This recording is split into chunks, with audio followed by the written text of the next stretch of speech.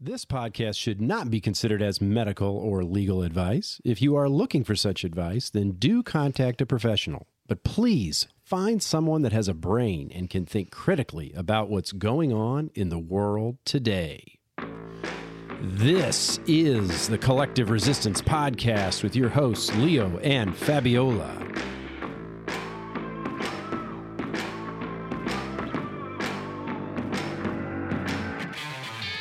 We will be discussing why we find ourselves resisting the narratives of the Common Collective, as well as why the Common Collective resists new information.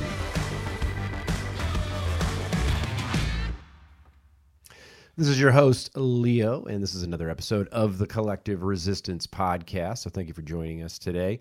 We've got a guest coming on soon, which I will introduce, but wanted to obviously call out why Fabi is not here at the moment. She had a little bit of an appointment that she could not get out of, so I'm kind of starting this off to bring in our guest and begin that interview, and then she'll be joining us hopefully midstream in that interview.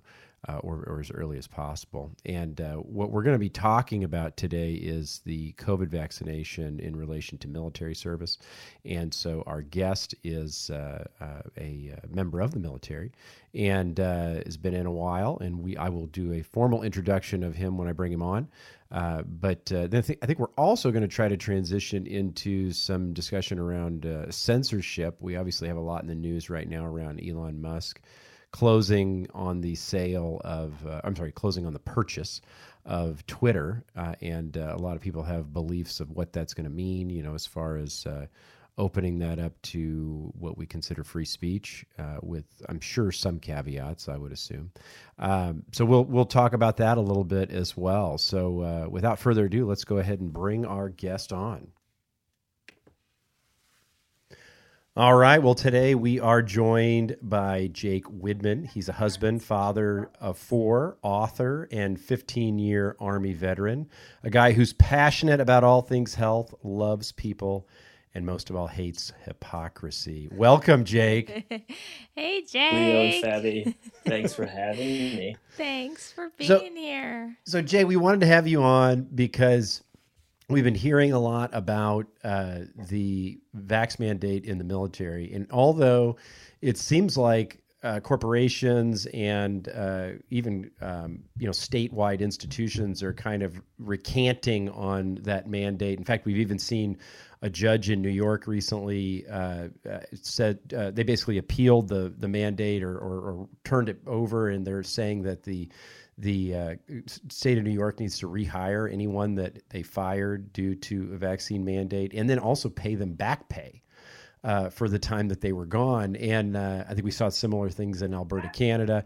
But the military seems to be holding steadfast in the mandate around the COVID vaccination. So I know that you are part of the military, so first of all, I just kind of want to throw it over to you. Maybe you can kind of give us a little bit of background of your spot and your experience. But we know you've been in quite a while, so I'm going to go ahead and turn it over to you. Yeah. So the requirement of vaccines is nothing new to me. That's something going into the military. I guess I can't say I really knew because I didn't know a whole lot about the military. I'm not one of the people, as people say, military brat. I don't have a long history of military service. I didn't want to pay for college. I didn't want my parents to pay for it. I got a signing bonus, and I got the enticement of having to not only be paid to go to college, but to have my college paid for. So then you go to basic training, get your hair shaved off. You literally stand in a line, just as people tell you. They like to romanticize it, but it's many aspects of the military. But to stand in a line and just walk down, and there's different stations set up as you're going through it, and they just stick you with a needle, throw a Band-Aid over it quick, and you just keep going through this line. And some people will get 5, and some people will get 15 different vaccines. And that's at one time. That's at one time. Time. I think I got 6, 7. I mean, it's 15 years ago now, but all at the same time. I mean, it's getting up to date on whatever it is that you aren't up to date on. Do you remember? Do you remember at that time when you got all those? Did you remember having any reactions or any? Just as a side note. It's a solid question, especially considering current events now. The main thing I would say that maybe that nothing stands out as having side effects. No, I would say maybe the reason sort of for that is because you're around, just like when kids go back to school, when you have people coming from literally all over the U.S. And you're bunking together, and you're not sleeping a whole bunch, so your immune system's already suffering there. A bunch of issues. So you get sick. Everyone's sick for the first 2-3 weeks because you're just sharing germs, and it's a mess. So that may mask some of the actual symptoms from or counter, the reactions to that, because it's done right away when you get there, and then the next, like I said, 2-3 weeks, everyone's pretty much sick. And then you go to the gas chamber, and you're spewing out stuff you never thought would come out of your body, anyways. So the gas chamber. Yeah, for you got to wear your gas mask and go in there, and they put in tear gas, and it yeah, so you train to do that, and you take off your mask and see how miserable it is. My gosh.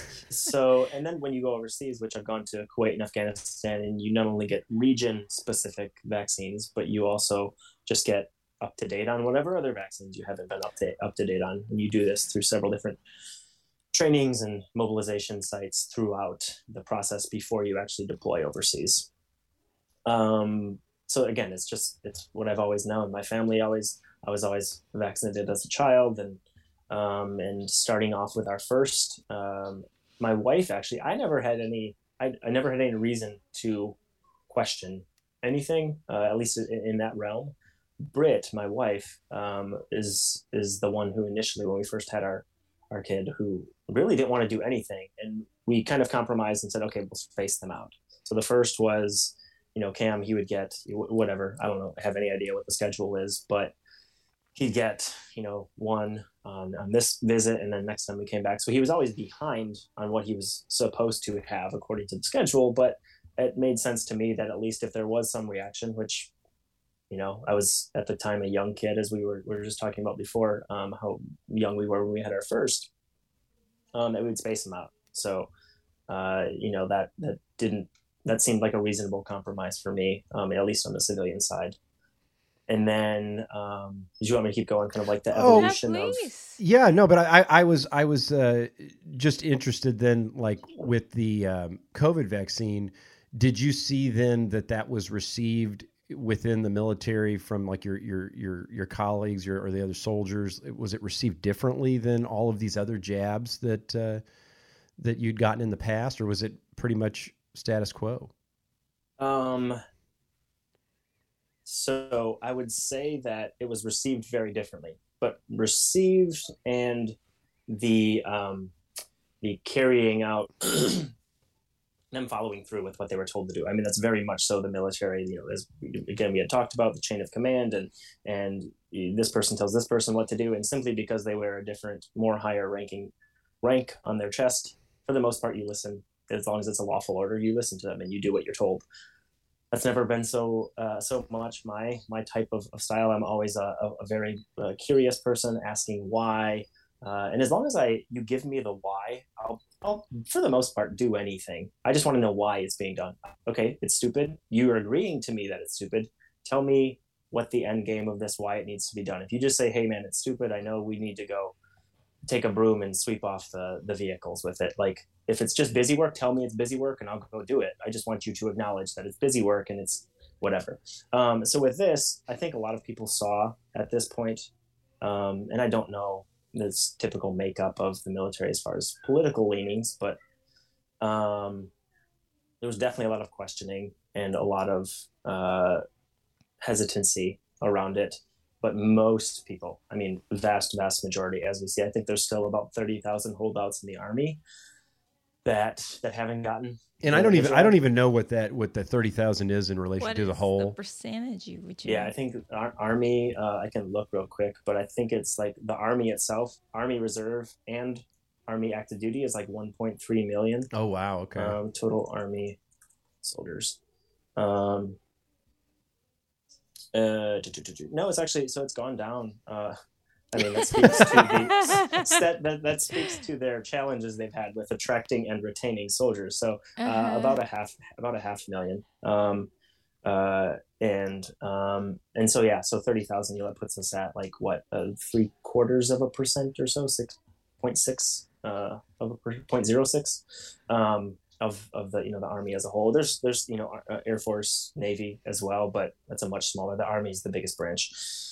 I think I haven't asked specifically anyone, but our sergeant major in our unit did come visit back in probably March or April, and we're in this big room, think of like a big conference room, and she asked, like, who in here has had the vaccine? Actually, no, I think she asked the inverse of that: who hasn't gotten the jab?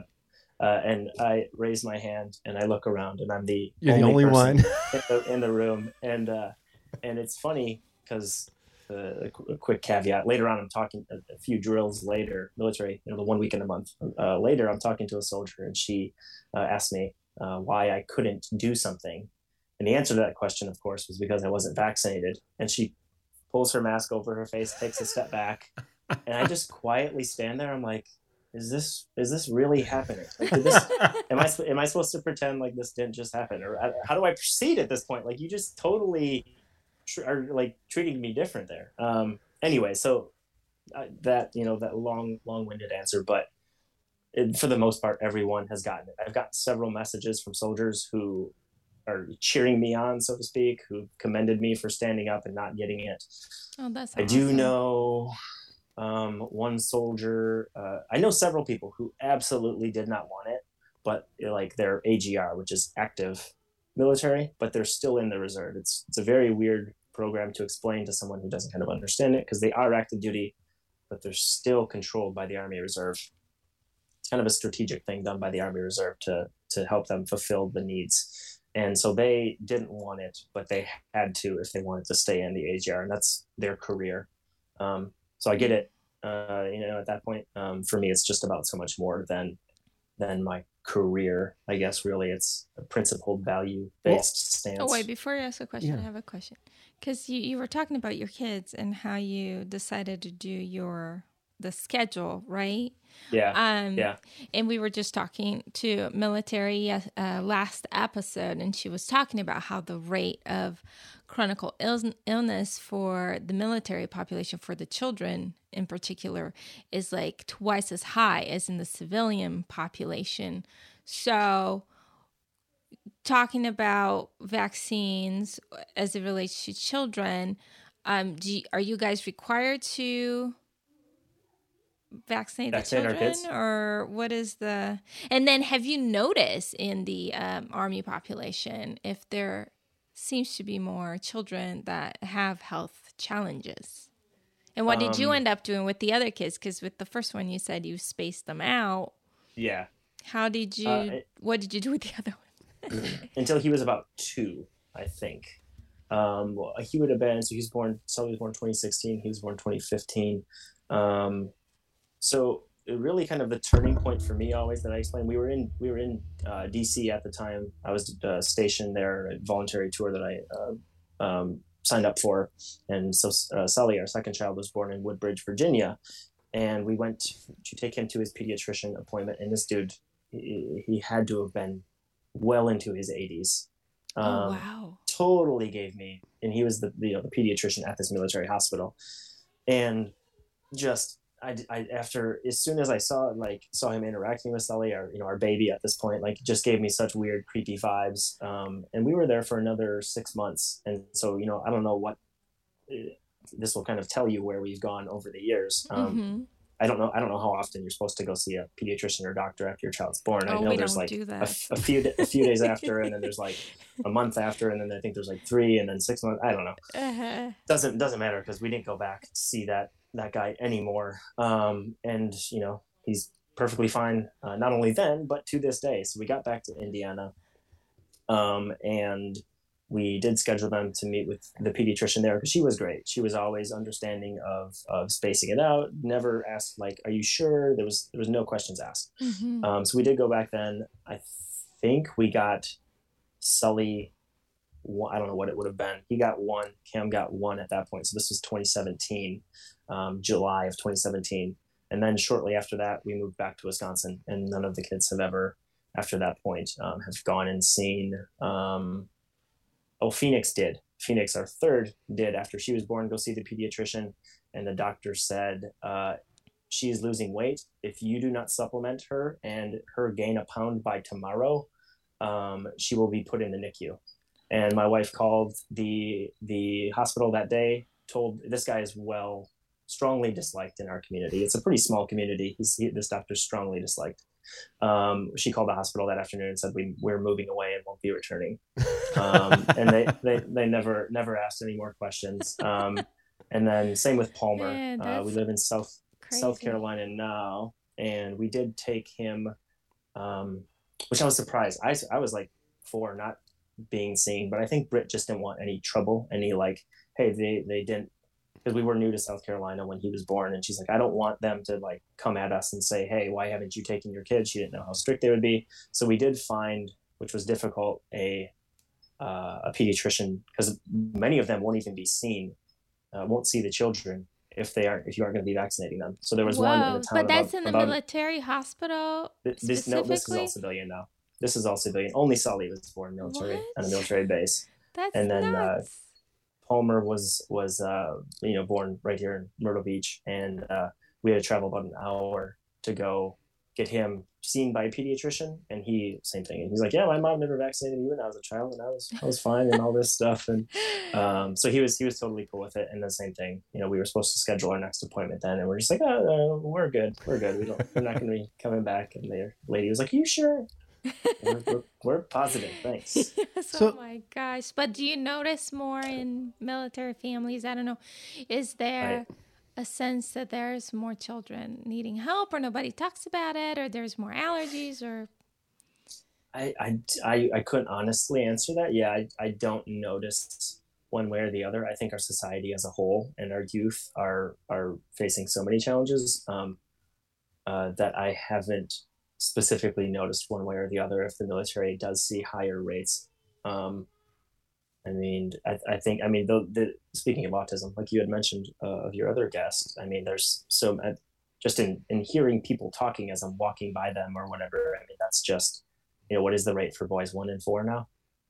1 in 30. Okay. That was as of 2020, I believe. 1 in 30. So maybe it's where the trend is heading. Is 1 in 4. Well, when our child was diagnosed in 2011, it was 1 in 48. So we are just 11 years later, and now we're down to 1 in 30. So.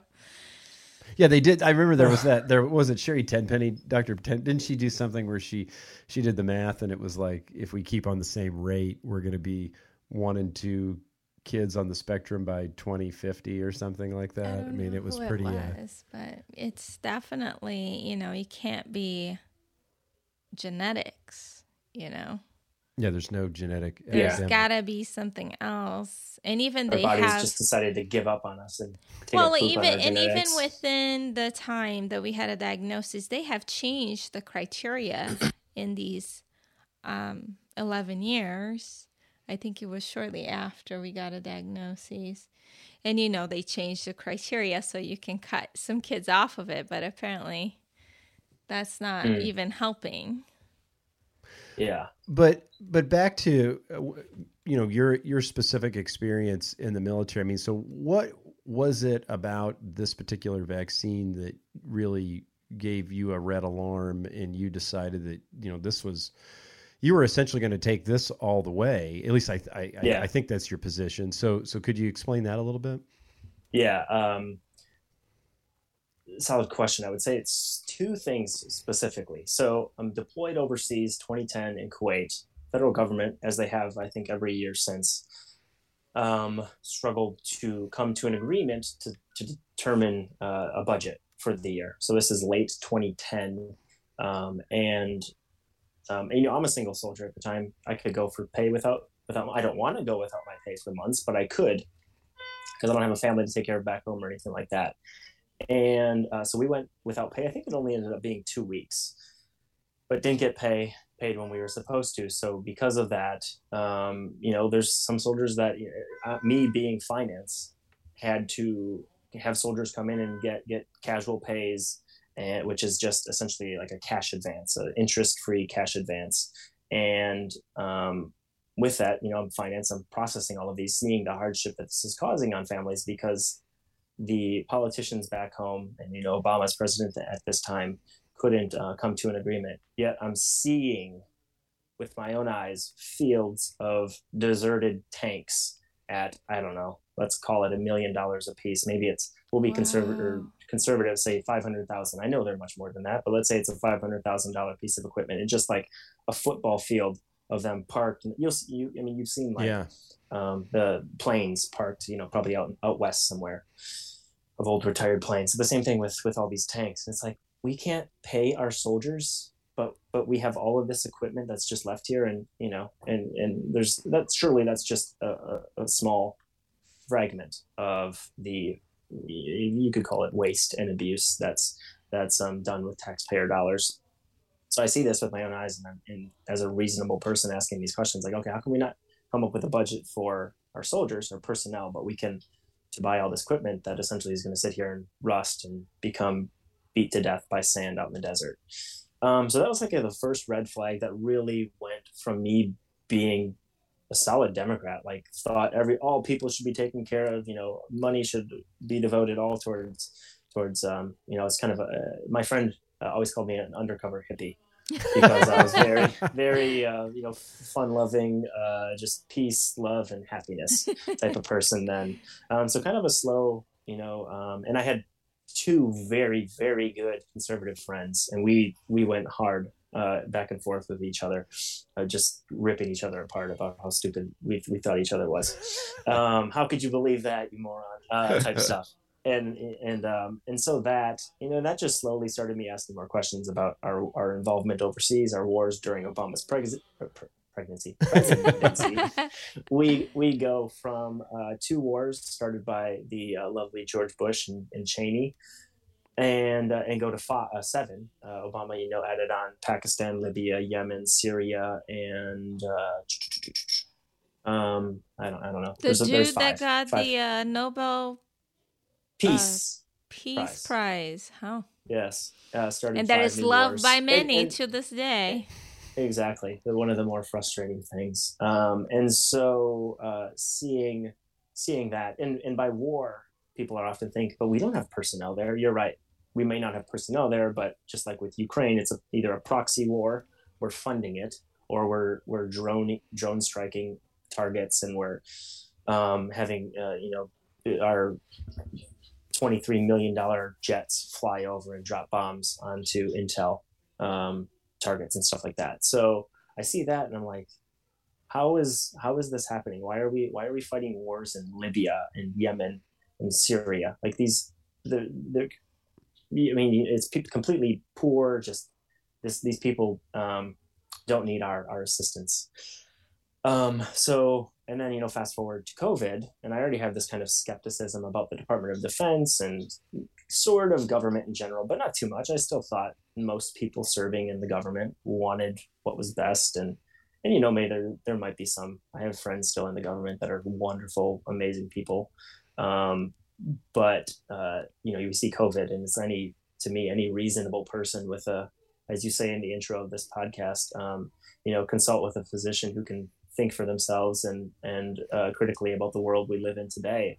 And that could be applied to a person in general, not just a medical professional, a person who can think clearly about the world we're living in today. And nothing was adding up, not a single thing. So then as they start to roll out the vaccine, and you see, I liked Brett Weinstein a lot, so I was leaning on him and a few others. But a lot, I really liked what Brett was saying and trusted him. What he said really a lot about like woke type stuff, and then he naturally progressed into the whole COVID narrative and everything like that. And so just for me, it just started off not even as I'm not getting this thing of just like, let's just hold off and see what happens. And one thing you might not even know, Leo, is I actually got out of the military for 9 months didn't really plan on it, but by nature of the officer who was above me at my previous unit wanting to use her power to be we'll just say a mean person, for lack of a better term. She sort of forced me to get out of the military because I was going to get my way. I'm a very stubborn person. I was going to get what I wanted. I just didn't want to go the route that she wanted me to go. So I just got out. I was like, okay, cool. I'm still going to get what I want, ma'am. But this was during COVID. This was October of 2020. Yeah. Oh wow, I didn't know that. Yeah, so I got out. Then in a way, kind of forced out in a sense that I was going to get what I wanted. That was the path I needed to take to get what I wanted. So got back into a unit down here in South Carolina in June of 2021. So I've been back in for a year and a half about. And and then that's just been the unit itself gave me pause for concern on many things, and the whole masking thing, or the military really held on to that as long as they could. Oh wow. There's on many bases. I mean, I haven't been to Fort Jackson in South Carolina in a while, but the you would have thought in March of 2022 of earlier this year that it was still March of 2020, like people wearing masks, social distancing signs and stickers all over the place. It was really interesting to go from Myrtle Beach, where you hardly ever see a mask, and we've been living normal pretty much. South Carolina's kind of quietly been very much like Florida throughout it. We just nice. I guess for better or worse, didn't get any of the publicity that they got for murdering all the people. yeah, exactly. Because North Carolina has been pretty much the opposite, from what I hear. Yeah, very much. Now, have you built? I mean, I don't know if it's even possible. I mean, have you built bridges to other soldiers who are not interested in taking this vaccine? And I didn't know if there's a way to find like-minded soldiers, or is they purposely make that difficult? So there's the chaplain actually in our unit, because when I filed a religious exemption. I don't have any, as I've kind of shared, I have never really had a reaction to it, and I'm sure I would be fine had I if I did take it. I'm not going to take that chance, but let's say I would be fine. I didn't have anything to go off of anyways to say that I couldn't take it medically, so I had to file the religious exemption. And the chaplain that I talked to was great. He was actually kind of being forced out himself. He didn't plan on retiring, but he was at retirement age and wasn't going to get it. So it was an easy out for him to just retire right there rather than continuing on his service. So he was getting out, but he was very helpful in connecting me. Really, he had to do an interview with me, and in him doing that interview, he was like, dude, you're the first person who's actually given me religious based reasons why you can't take this. He's like, everyone else I've called is like, yeah, I just don't want it. Like, bro, I want to help you. I'm the chaplain. I'm here for you. You can't just say you don't want it. Like that's not it's not gonna work. Which is sad, right? It's sad that you have to. Yes. You have to play some games. Yeah. So he was great, and he really, he took what I said and then kind of added. He's like, here's what I put on mine. I'm gonna kind of doctor it up a bit. And pun intended, maybe there. And then he did, tell me about a few other people, and then he connected me with another soldier. Actually, I think it was someone in the Collective Resistance Telegram. Maybe it was Mel B, who connected me with the other Telegram group, which was military people seeking exemptions. Okay. And in that group, there was a really good exemption that someone writ, and man, was it awesome. It was really good. So I took that and created my own version of it and edited things that needed to be edited. And I think giving credit to, or maybe not even giving credit to anyone, taking credit away from the military, is they weren't prepared for the research that was done by people like me, because this for me to take no credit of this thing, but this exemption request was very good. Tons of sources cited, and here's why it's against this, and here's all of this. It was great. So sent that off. And I guess just to specifically answer your question, there was one guy that reached out to me from a different platoon or detachment within my unit from Florida, and asked, he was very knowledgeable as well, and asked specifically if I could send him a template similar to that one. And so I helped him out with that. And then there's been a few others, but mostly, I think as we talked about beforehand, mostly everyone is either caved and taken it, been forced by sorts. And I hesitate to say forced because, you can't really be forced to do anything if we're being literal with it. Because, you could say I'm being forced right now, but, I'm steadfast in resisting. So yeah, I know very few. There is one, you're standing your ground. Exactly. And there is one who is, who I'm actually pretty good friends with, who actually used to be a soldier of mine, who is, he got sent back home. He was overseas in Germany, and he got sent back home because he declined it, and his unit messed up all the paperwork. And now, their fault, he has to go through and submit it all and do it all on his own again. But yeah, he's the only other one that I actually know who hasn't gotten it. So it's few and far between. So now, do you know individuals, or have you heard of individuals that have put in exemptions and essentially been kicked out as a result? This is a perfect caveat. So trying to refrain from making it too long-winded. I don't know anyone who's submitted one and been kicked out. I think it's mostly like the Navy, maybe the Air Force, but I think it's mostly the Navy who went forth and was really proactive in doing that. The Army has really just stalemated on what they're going to do. There was the Novavax, which came out, which was supposed to be more typical, like a typically derived vaccine. Yeah. And not made with human fetal cells in anywhere in the process. So it's like anyone who's claiming religious exemption, got you. This is your ticket. Well, this is interesting because that would be an EUA as well. So how would we really know? Because they don't have to disclose anything about the military. No, they don't have to disclose. If it's EUA, it's still experimental. They don't have to really disclose what kind of formulation they are using. So you don't know, like this lot might have formulation A, that other lot may have a completely different, So it's basically you're just going off their word that they're saying that there's none in the process. But I mean, how do you really know? So this is so good that you're saying this. I'll get into that's why I said I don't want to make the story too long. But so when I said it's the military, is because a lot of the military operates off of, look, I outrank you. Oh, got to do what I said. Too bad. So there's that, I outrank you, do what I said, or I'll go tell on you. And again, that's never been my thing. I've never bought into that. And the consequences of saying, that's nice that you outrank me.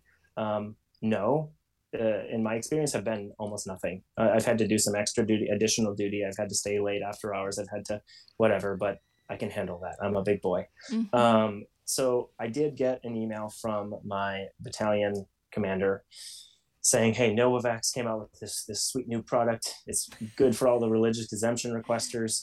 Here you go. Are you going to take it? And this was the third time I'd been asked. I'd been called by my first line leader. I'd been called by my first sergeant asking if I was going to take it. And the response was always, I'm going to do some more research. But as for now, it's going to be a solid no, because I hadn't done any research. Mm-hmm. He gave me an email. I was like, finally, I'm going to sit down and look into this.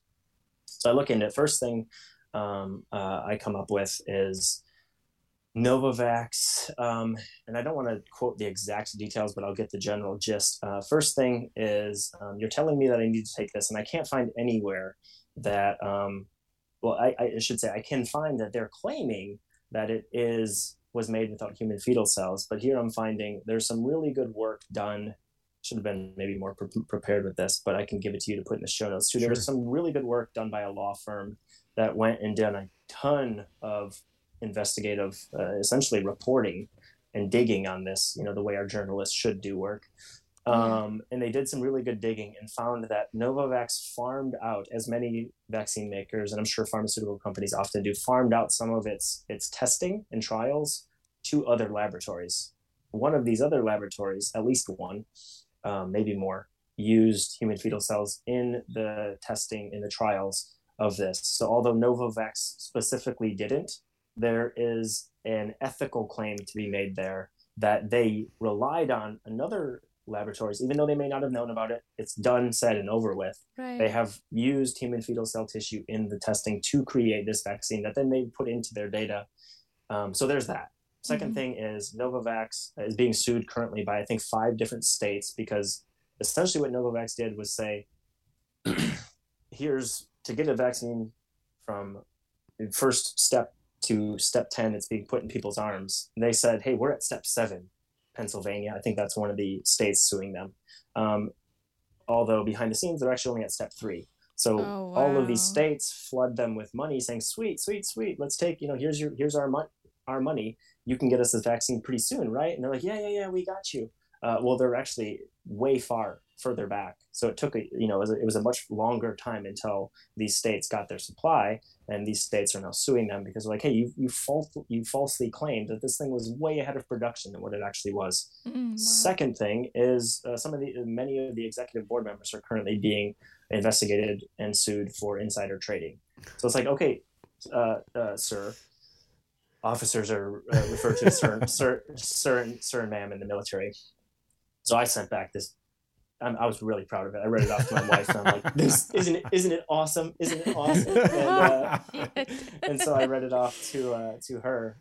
Is this thorough email? I'm like, first of all, you're saying I need to take this, and essentially I'm just taking Novavax's word for it. Well, I've given you 3 reasons here why it's. First of all, I don't think it was created without using human fetal cells, and then there's 2 serious ethical claims that some of the company's top executives who are making these ethical concerns are also in the decision making of this. How am I supposed to believe anything? And I was, essentially said, like, any reasonable person that by this point would see that I am not crazy for having concerns with this. And specifically, here are 2 examples of why I have serious concerns with Novavax. And it was. I mean, like I said, it was a really good email that I don't think, because I never got a response back. You didn't. I was gonna say what they sent back. What they sent back to you? I think it was nothing. Like an oh shit. I think it was an oh shit. Like, that goes in the oh shit pile over here. Okay. If you were here, you would get a high 5. Like, high 10. Amazing. It was not. I don't think it was what he was expecting. Because it's just no response is not typical, because he's the highest ranking officer in my direct chain of command. Right. So there should have been at least, in a Roger Sergeant or acknowledged, but nothing. So wow. Yeah. He's like, what do I do with this? Yeah. But then on that point, you were saying though that you weren't personally aware of anyone though who got kicked out who put in some form of exemption. In the Army, no, I don't think anyone is being kicked out. However, they're not approving or denying any exemptions. They're currently not doing anything, which I briefly mentioned to you. I think is really says a lot by them not doing anything, because I think it's a rock and a hard place type situation, because them approving it right now essentially says whatever, we give up, we can't attract news. Article after article, just Google or whatever web search you use, just do a web search for Army recruitment issues or something like that, and it'll be major MSM, mainstream media publications, to other military, more specific publications saying how the military in general, military, Army, Air Force, Marines, all that, is struggling to attract new soldiers. Recruiting just is struggling really hard right now, and then retaining, which has been an issue since I got in. People have complained about, like, oh no, you're a really good soldier, why are you getting out? Because the really good soldiers don't want to stick around in a broken system. They want to go be compensated more, and they don't want to deal with the baloney. Mm-hmm. So, and then if they deny them, well, then they're essentially kicking out and losing. They're already struggling with numbers, and they're going to kick out 30,000 soldiers. Like, that's a huge loss for them. Mm-hmm. And not only that, the criticism they're going to get, the backlash they're going to face, probably lawsuits they would face. So really right now, they're just sitting at a stalemate of, like, if we approve them, we're kind of shooting ourselves and the pharmaceutical companies and these vaccines and other mandates in the future in the foot. And if we deny them, well, then we're really shooting ourselves in the foot. So mm-hmm. I think it's a beautiful place to be for them to not be able to make a decision, because I don't think they can make a decision. I wouldn't be surprised if I'm still waiting exemption approval in another 5 years when I get out of the military. Really? It's just, yeah, I mean, I don't see them making a decision on it, honestly. There may be something that I'm missing, of course. There may be a piece of the equation that I'm not figuring in. But as I can see they already lost some lawsuits, right? That they, because there's already precedent now that people can say, okay, this is still experimental. There's no, and I think since anthrax, they shouldn't be doing pushing experimental products on the military either. Yeah. So, I mean, do you feel that people in the military are, because of your training, that they are just more susceptible to, even though you're not recruiting new people and now you might kick out, so many soldiers, do you think people there are more in line just doing what they're told because it's just kind of the culture of the military? Or go ahead. No, you go ahead. Tell me. I've often said that people will, more so conservative voices will say like, oh yeah, when the government, decides to, if the government decides to come knocking on people's door and start taking guns and stuff like that, I know the military and all this stuff would stand their ground and not do it. I'm like, guys, I've served with a lot of these people. They're just gonna follow directions, man. Like, they're not gonna ask questions as long as it's like, don't go shoot your mother in the face. Right. Like, they're probably not gonna do that. But for some of them, I wouldn't even put that past them. It's a very much, I'm a very, very much, I've been a black sheep in my family. I've been a black sheep in the military. And sort of like now it's just second nature. And especially when people, like with this new unit, it's been a challenge because they don't know me. So everything's very awkward when I'm joking about it because they're a very woke PC type unit because it's right at Fort Jackson. It's called TRADOC. And it's where all of not all, but a lot of policies and everything are made that affect the whole military. So they're literally policy driven, and I shouldn't say policy driven because everybody should be policy driven. It's not that the policies, so to speak, are the issue. It's the how would I phrase that? Just like the further extension and customization maybe of the policies. Like, we've gotten transgender training twice this year, and I've gotten one suicide briefing of how to prevent suicide.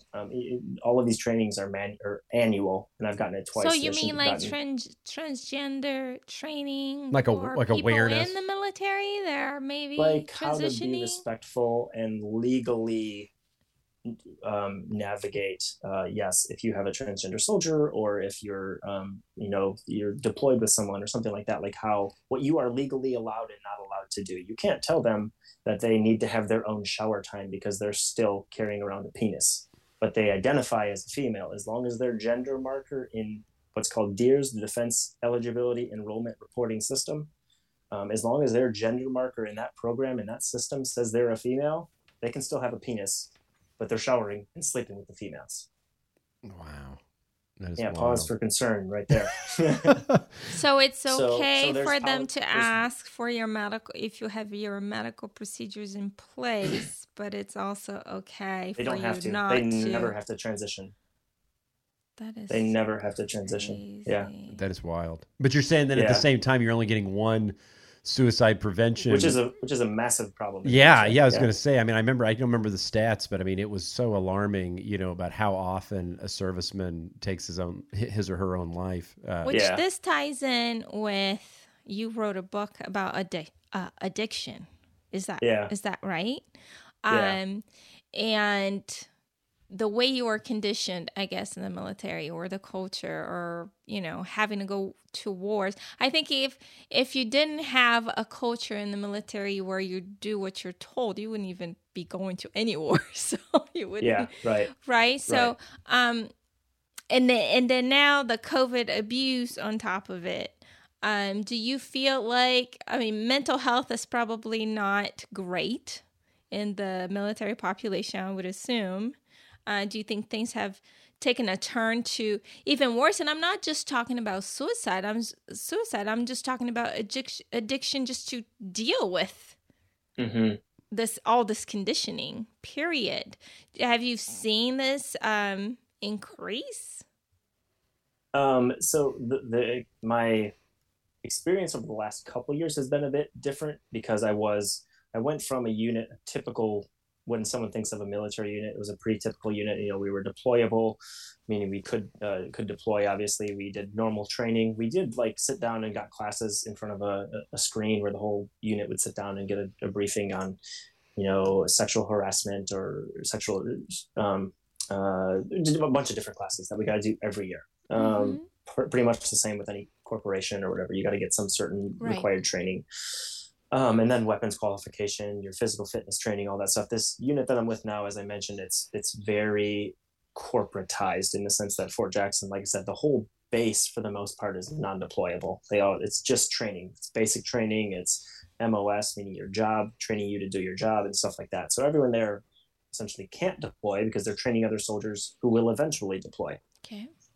The thing is, it's non-deployable. Keyword. So many people try to stick around there as long as they can. Shoot, if I can go through my entire career and still go through the normal process of getting more rank, getting more money, getting more prestige and power and all these things and never deploy, sweet. So you have an E7 who's only ever think about, CEO, for example, or maybe a lower level executive or upper management position only ever existing in that realm of like management position, but never experiencing what it's like. Right? Yes, exactly. Only ever existing in that. Well, that's kind of what these are. They're like, they'll be talking about something and like, this is a 40-year-old E7 and I'm a 32-year-old E6. And I'm like, but that's not how it works when it gets out to the unit. Like I see your sleeve, man. You've never been deployed. You don't know. Right. And so you're being led by the least among you. Yes, exactly. So don't put words in his mouth. No, yeah, you said it for me, not me. But yeah, so there's definitely a lot of just kind of to the original point of just following orders and doing what you're told because that's what you're told. And then using, I guess, relying on addiction maybe to cope? So that's, man, addiction is just so, I mean, we could do like 2-hour episode on It'll be that. part like, two. It's just, part two. Because even for me, like I was much more prone to be an addict after my second deployment. My first one was to Kuwait. Like the worst trauma I got was boredom. Like it was, it's in Camp Arifjan, Kuwait. It's very, I mean, we have like Burger King and all these coffee shops and you can drive around, you're driving around and there's no threat there now at all. I mean, you get to interact, you're driving on their local highways in a vehicle and just a regular vehicle, not even a military vehicle. It's just westernized. Yes. And so, and then in Afghanistan, took incoming weekly, meaning, mortars and rockets coming in and, flying around in helicopters and you just sometimes at night and you're just like, I can't see anything. And this is terrifying. I hope. And it's, it's not like it whispers. It's a very loud piece of equipment. So it's like, man, the enemy could easily see us and hear us. Right. So I, come from there and fortunately I met my wife, shortly after I got back and, who's now my wife. And, she really showed me once again that alcohol wasn't this central part to life and it wasn't a prerequisite to having fun. Mm-hmm. And so that kind of, her and my relationship with her really started my journey to some people get weird about saying beat or overcome addiction, but I don't identify as a lifelong addict. Like some people cling to like, 7,000 years past addiction. Like, I think you're good, man. You don't have to identify as an addict anymore. Like, so I don't.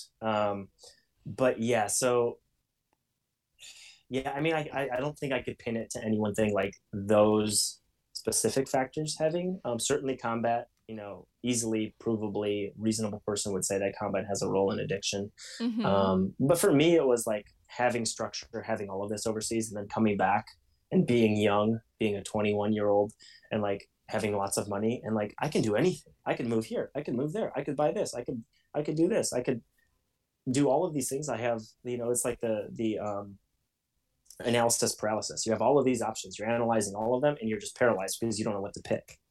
And so I attribute a lot of that to my addiction of just being stuck. And then in that time, because you were in a limbo when you get back. Yeah, and filling because I felt like with alcohol. My belief was that if you come back from the military, you're in shambles basically from all the trauma, and then you really don't get any assistance from the military. So is that not correct? And then you end up as a homeless on the street. So there's definitely, there's the belief that there's not a lot of resources. The military does, in my experience, do a pretty darn good job. You have to be willing to get the help, right? But there's a lot of resources out there. Okay. Militaryonesource.com is a phenomenal resource for anything. I always say it's like the Google, but you call them and you get a person on the phone within the first or second ring, and it's like, hey, I'm moving, can you help me set this up? And they're walking you through the whole process. Hey, I'm suffering from depression. Hey, I want counseling. Cool, here's 12 free counseling sessions. It's like a concierge sessions. Yeah, it's good quality service. It's really good. They follow up with you. It's really good. I've the VA too. I've never really had a bad, at least over recent years. I speak highly of the VA. They certainly had their issues, and those issues were very real. But I think that was a lot more of the more serious combat wounded veterans who needed a lot of care. I'm going there for just none of that stuff. I'm not going there for that. I'm going there for the burn pit registry or something like that for burning feces overseas. So stuff like that. Yeah. Nothing, physically major. Well, so you feel like you guys are supported as far as mental illness goes. You're supported, even though you are conditioned. At that level, at the unit level, no, because leadership. And I was talking with a friend recently. He's telling me how terrible his unit is, and I'm telling him how terrible mine is, and many of my other soldiers that I still talk with are telling me how terrible their units are. I'm like, so am I just this anomaly that just has friends who only are assigned to terrible units, or is this indicative of the military as a whole, which is what I believe, and what I speak of all the time, and people think I'm crazy, and probably why they don't interact with anything I post, because because they're like, no, the military is the premier leadership of the world, and it's like, no, it's well, I hesitate to say that, but there are many great leaders, and they often get out, and then there are many terrible leaders, and they stay in. And that's, I think, oftentimes what creates some of the suicide problems. And that's not to say they don't care. That's not to say they're rooting for more suicide. I'm not at all saying that. It's the just mission, the higher ups pushing down on top of them, and then they're not saying, whoa, we got to slow this down. I need to take care of my soldiers too, which is, one thing I've always done. All this stuff's coming down. It's like, hey guys, if I don't get an hour of time with my soldiers on the weekend, I can't possibly do any of this, because I'm not building a relationship with them, and they're going to do nothing for me. So I need to build a relationship with them. They won't trust you. And a specific example to that, and then I'll let you go on with anything else you wanted to say, is we were supposed to go to a drill one weekend. Soldier comes up to me. He's like, hey man, can we talk? And I could just tell, I knew him pretty well, and tell that it was something moderately serious. And we were supposed to go to a suicide prevention briefing. I was like, yeah, let's go. Sit down right now. I didn't tell anyone. I didn't say, hey, tell whatever. We were the last ones in the room, and he asked me because, probably he didn't want anyone seeing. And so we sat in the room and we talked for 2 hours, and it was like he was going through a divorce, and he had a child with another woman in the past before he got married, and she had come back into his life to ask if he wanted to be in the child's life. And it was this really all he wanted was just someone to listen, but was successful in all other areas of his life, came over here from India, and just was a fantastic dude, caring, loving, but just a really tough situation that he didn't know how to handle. It needed someone to kind of vent to. And it's stuff like that. People will often be like, yeah, we'll talk, or come on, man, figure your stuff out. Let's go. Hey, suicide briefing to go to. This may be a weird question, but just something dawned on me. Understanding that, every decision in your life leads you to where you are, right? So, and you love where you're at, with your family and all that. But I mean, hypothetically, if meeting your wife and having your kids, wasn't part of the same scenario of being in the military, do you think you'd have made the same decision? You'd do that over again and join up initially? I'm just wondering. Joined like initially in 2000. Yeah, initially enlist. Yeah. If you knew what you knew now. And I'm weird again with kind of the whole addiction paradigm. I'm weird in that sense of regrets as well. I have a personal belief that I don't regret anything that I learned a lesson from. So if I ever learned a lesson from it, I don't have a regret.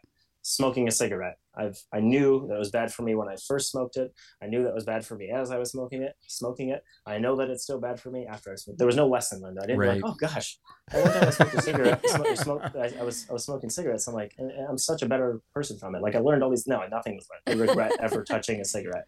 I've learned so many lessons, shaped me into who I am in the military. Again, great leaders.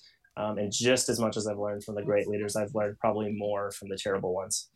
And so, even to this day, I mean, going through what I'm going through right now with the vax mandate, and even, I mean, Britt's been like just probably more supportive than even I personally am supportive of myself, if that makes sense. Like she's been very adamant of like standing fast and not caving in. And not that I really ever would have, but I also don't know because I've always had her there by my side. So I can't know what it would be like to not have her there in my ear. Cause there's certain, I mean, there's many opportunities I've missed out on. I can't promote right now cause I can't go to any training. I can't get a job, military wise. I would love to go and I have tons of knowledge from deployments and just 3 different tours overseas that I've done in different aspects, and pretty much, serve out the last years using that knowledge to help people. Can't do that because I'm not vaccinated. And my command won't release me to go do that stuff. So do you have to wear like an armband or anything? I have to wear yes. And it goes around my neck and my head called a mask. Oh, that's what you have to wear. Okay. Yes. Okay. So. Yeah. Wow. Yeah, I still have to wear that. But even with all that, you still would do everything all over again? Yes. Yeah. Well, I mean, it's like, then again, even the deployments are just like such fond memories and so many great friendships and experiences, and actually getting to know Afghan people and see that many of them want us there. They enjoyed, I shouldn't say enjoyed, but we're grateful that we were there because while we were in Jalalabad in eastern Afghanistan, the Taliban wasn't. Because we know, I mean, not that they weren't, driving a car into our front gate loaded with bombs occasionally, but they weren't in the village in the city of Jalalabad terrorizing those people. Because a lot of times, a suicide bomber is a mom or a husband who is coerced into doing that. Taliban goes up to them, or, I'm using Taliban kind of loosely, a terrorist goes up to them and says, hey, if you don't strap this bomb to your chest and go walk into this crowd of people, we'll just kidnap your whole family and that'll be the last of that. So here's you go, your family's fine. You go do that. You get to go meet Allah, and you get to live happily ever after. And people often think like, oh my gosh, these suicide bombers. Granted, it's still terrible. Right. It doesn't take that away, but it's not this evil person who wants to. It's not what you think. Yeah. Yes. Yeah. So getting to know that stuff. I can't, because even to this day, I'm still, I battle with being somewhat complicit in the whole grand scheme in the military industrial complex and all of that wonderful stuff by being in the military. But then, as again, Britt reassures me, she's like, yeah, but you can also be a positive force for good and showing other soldiers that there's a different way, a better way that they can shape young leaders and stuff like that. Now I can't say that I wouldn't still do it because I have learned a lot. I can guarantee that I won't ever deploy again.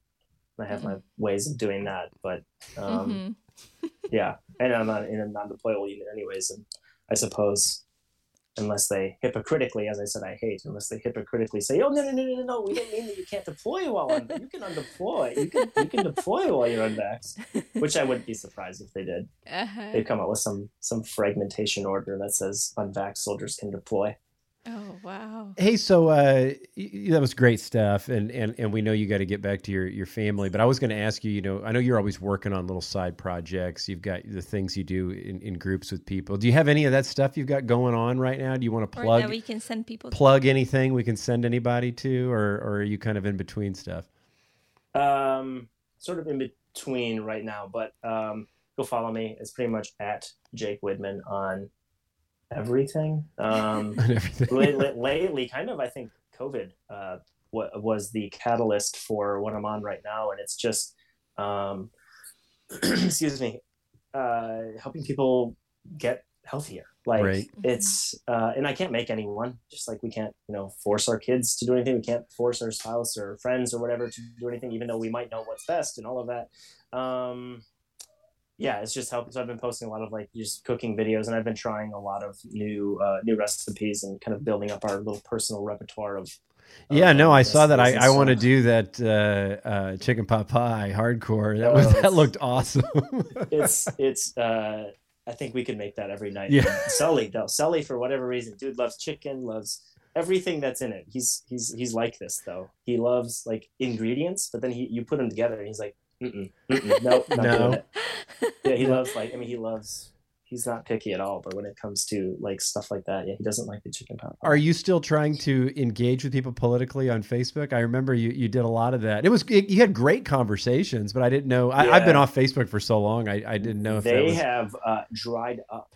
I don't think anyone is interested in having the I think it's just at this point now people have just resorted. They've conceded and said, hey, it's kind of we either know or we're willing to know. Isn't that a weird spot to be in? It's very weird because I so badly, and occasionally, usually about once a month, I go in and just remind people that I will never forget how they treated me and others. Right. And that get some laughs and stuff, but no. Well, and a lot of people don't. A lot of people don't know, but Jake and I. This was actually during the pandemic. We attempted to start a free speech social network that we called the Microcosm. Yeah. It was a little bit short lived, but it was fun for it was kind of a fun little project that we tried to get off the ground. You never know how those things are going to go, and we met some interesting people. I mean, I think we only had at its peak maybe like. It was under 100 probably. It was like 70, 80 people on there, but people could write their own content that, it was really just kind of a free for all. And I know we didn't get time to get into it today. I wanted to really talk a little bit about censorship, and maybe I could just get your quick take on Elon Musk taking over Twitter. I mean, do you think that's going to solve anything or? Man, that's Britt will come up to me occasionally because she knows that I dig deeper on some things and not on others. So she'll come up to me sometimes like, hey, you looked at this? I'm like, no, not at all. Like the Ukraine stuff. She asked me about that and she thought I would really get into that. And while I just have such a firm view on that we shouldn't, for the most part, be involved there. I'm almost an isolationist in that regard. I really try hard not to label myself anything for the most part. But in that regard, I'm just at a point where I'm so fed up with our foreign policy. But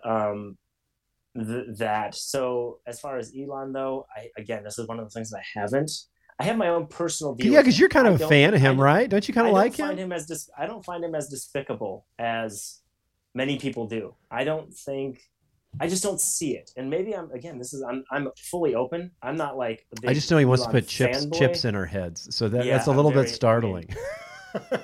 It's the way I don't know what it is about him, because the way he even talks about that, I want nothing to do with it. But the way he talks about it, it's very I don't know. But isn't that dichotomy? Isn't that so interesting? Reflection. Yes, it's I mean, I don't see, like, he builds it as like, we can solve Alzheimer's or something, which I have a huge personal thing to, because of my stepdad passing from Alzheimer's. And he can solve Alzheimer's without touching the environment. Just Yes. plant Just put a a chip chip in your in. blood. You can keep shoving the Yeah. Doritos in your mouth. Yes, but, yes, and getting your shots. Go ahead. and then the adult Happy Meals. Yeah. But overall, yeah, I don't think Twitter could have gotten much worse Right. in that regard. Yeah. But yeah, overall, I think I hope it's a net positive. I read a Medium article recently, actually, about some changes that someone, because they said they hate YouTube, and you can tell it was a conservative voice, and he got eaten alive in the comments by people, essentially, liberals disagreeing with his conservative viewpoint. It was very faint, but it was definitely a conservative viewpoint in why he disliked YouTube, and it was very good about some potential moves that Twitter or that Elon might be making with Twitter and video in the future. But other than that, yeah, I'm maybe like a 60-40, 60% optimistic, 40% jaded. yes, suspicious, skeptical. All right, man. Well, hey, we really appreciate you stopping in and visiting with us, letting us. Can people still get your book? Yeah, can people still get your book? Absolutely. Yeah, that's up. Yep. So it's available on Amazon, or just reach out to me. I can send you a signed copy. Oh. I will happily What do is that. the Send you a book signed name? copy. So it's Up, and then semicolon Lessons of Adversity, Hitting Bottom, and Choosing a Life That Matters and you do need to look for it that way, because I think Kevin Hart wrote one called something very close, so that one comes up, and a few others. Kevin Hart. I mean, who's that dude? Yeah. I mean, come on. Well, So we'll share a type, link. Up Lessons of Adversity, and it'll be Yeah. in there. Otherwise, just again at Jake Widmann, Instagram and Facebook, and find me there and send me a message. It's my wife and my kids. I think actually it's just me and 3 of my kids holding a big fish we caught on the beach in Facebook. So Nice. Awesome. Nice. All right, brother. Well, we'll let you get back to those kids, do some trick-or-treating tonight in your area, and we'll check in with you soon. Thanks. All right. Loved it. Thanks, Bye. guys. Thank you. All right. Another great interview there with Jake Widmann, and friend of the show.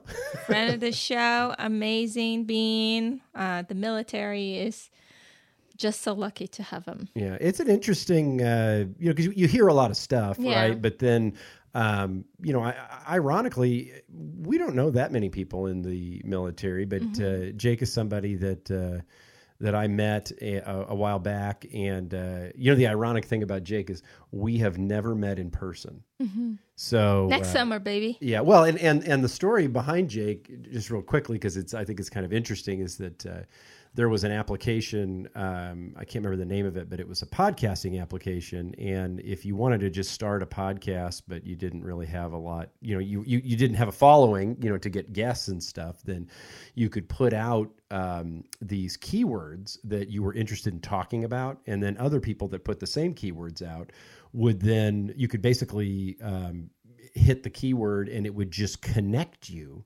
Oh, with like a match? with a person. No, but it was crazy. Match.com? It would literally create the phone call right there in the app. Oh, wow. And then you could record that as your interview, or you could work with them to schedule, to meet at another time. That's sweet. And so I think we did one. I think we both selected, what was it? Self-awareness, I believe. And we actually traded podcasts. He had a podcast at the time, which I don't think it exists anymore. And then I had a first failed attempt at a podcast. It was pretty good. Yeah, I only had 5 or 6 episodes, I think. But he was one of my interviews there. We talked about his book a lot. And so I was glad to have him back and check in with him. His family's growing, and he's always got some interesting stuff to say. He's a storyteller for sure. Yeah. So. Really enjoyed that. Thanks, Jake, for All being right. on. Well, let me make sure I turn my volume down here so when I play this. All right, Fabby. Oh, yeah, follow us on Telegram at the Collective Resistance Podcast. What do you want to tell everybody? Hey, everybody. Thanks for listening. Stay healthy, stay safe, stay curious.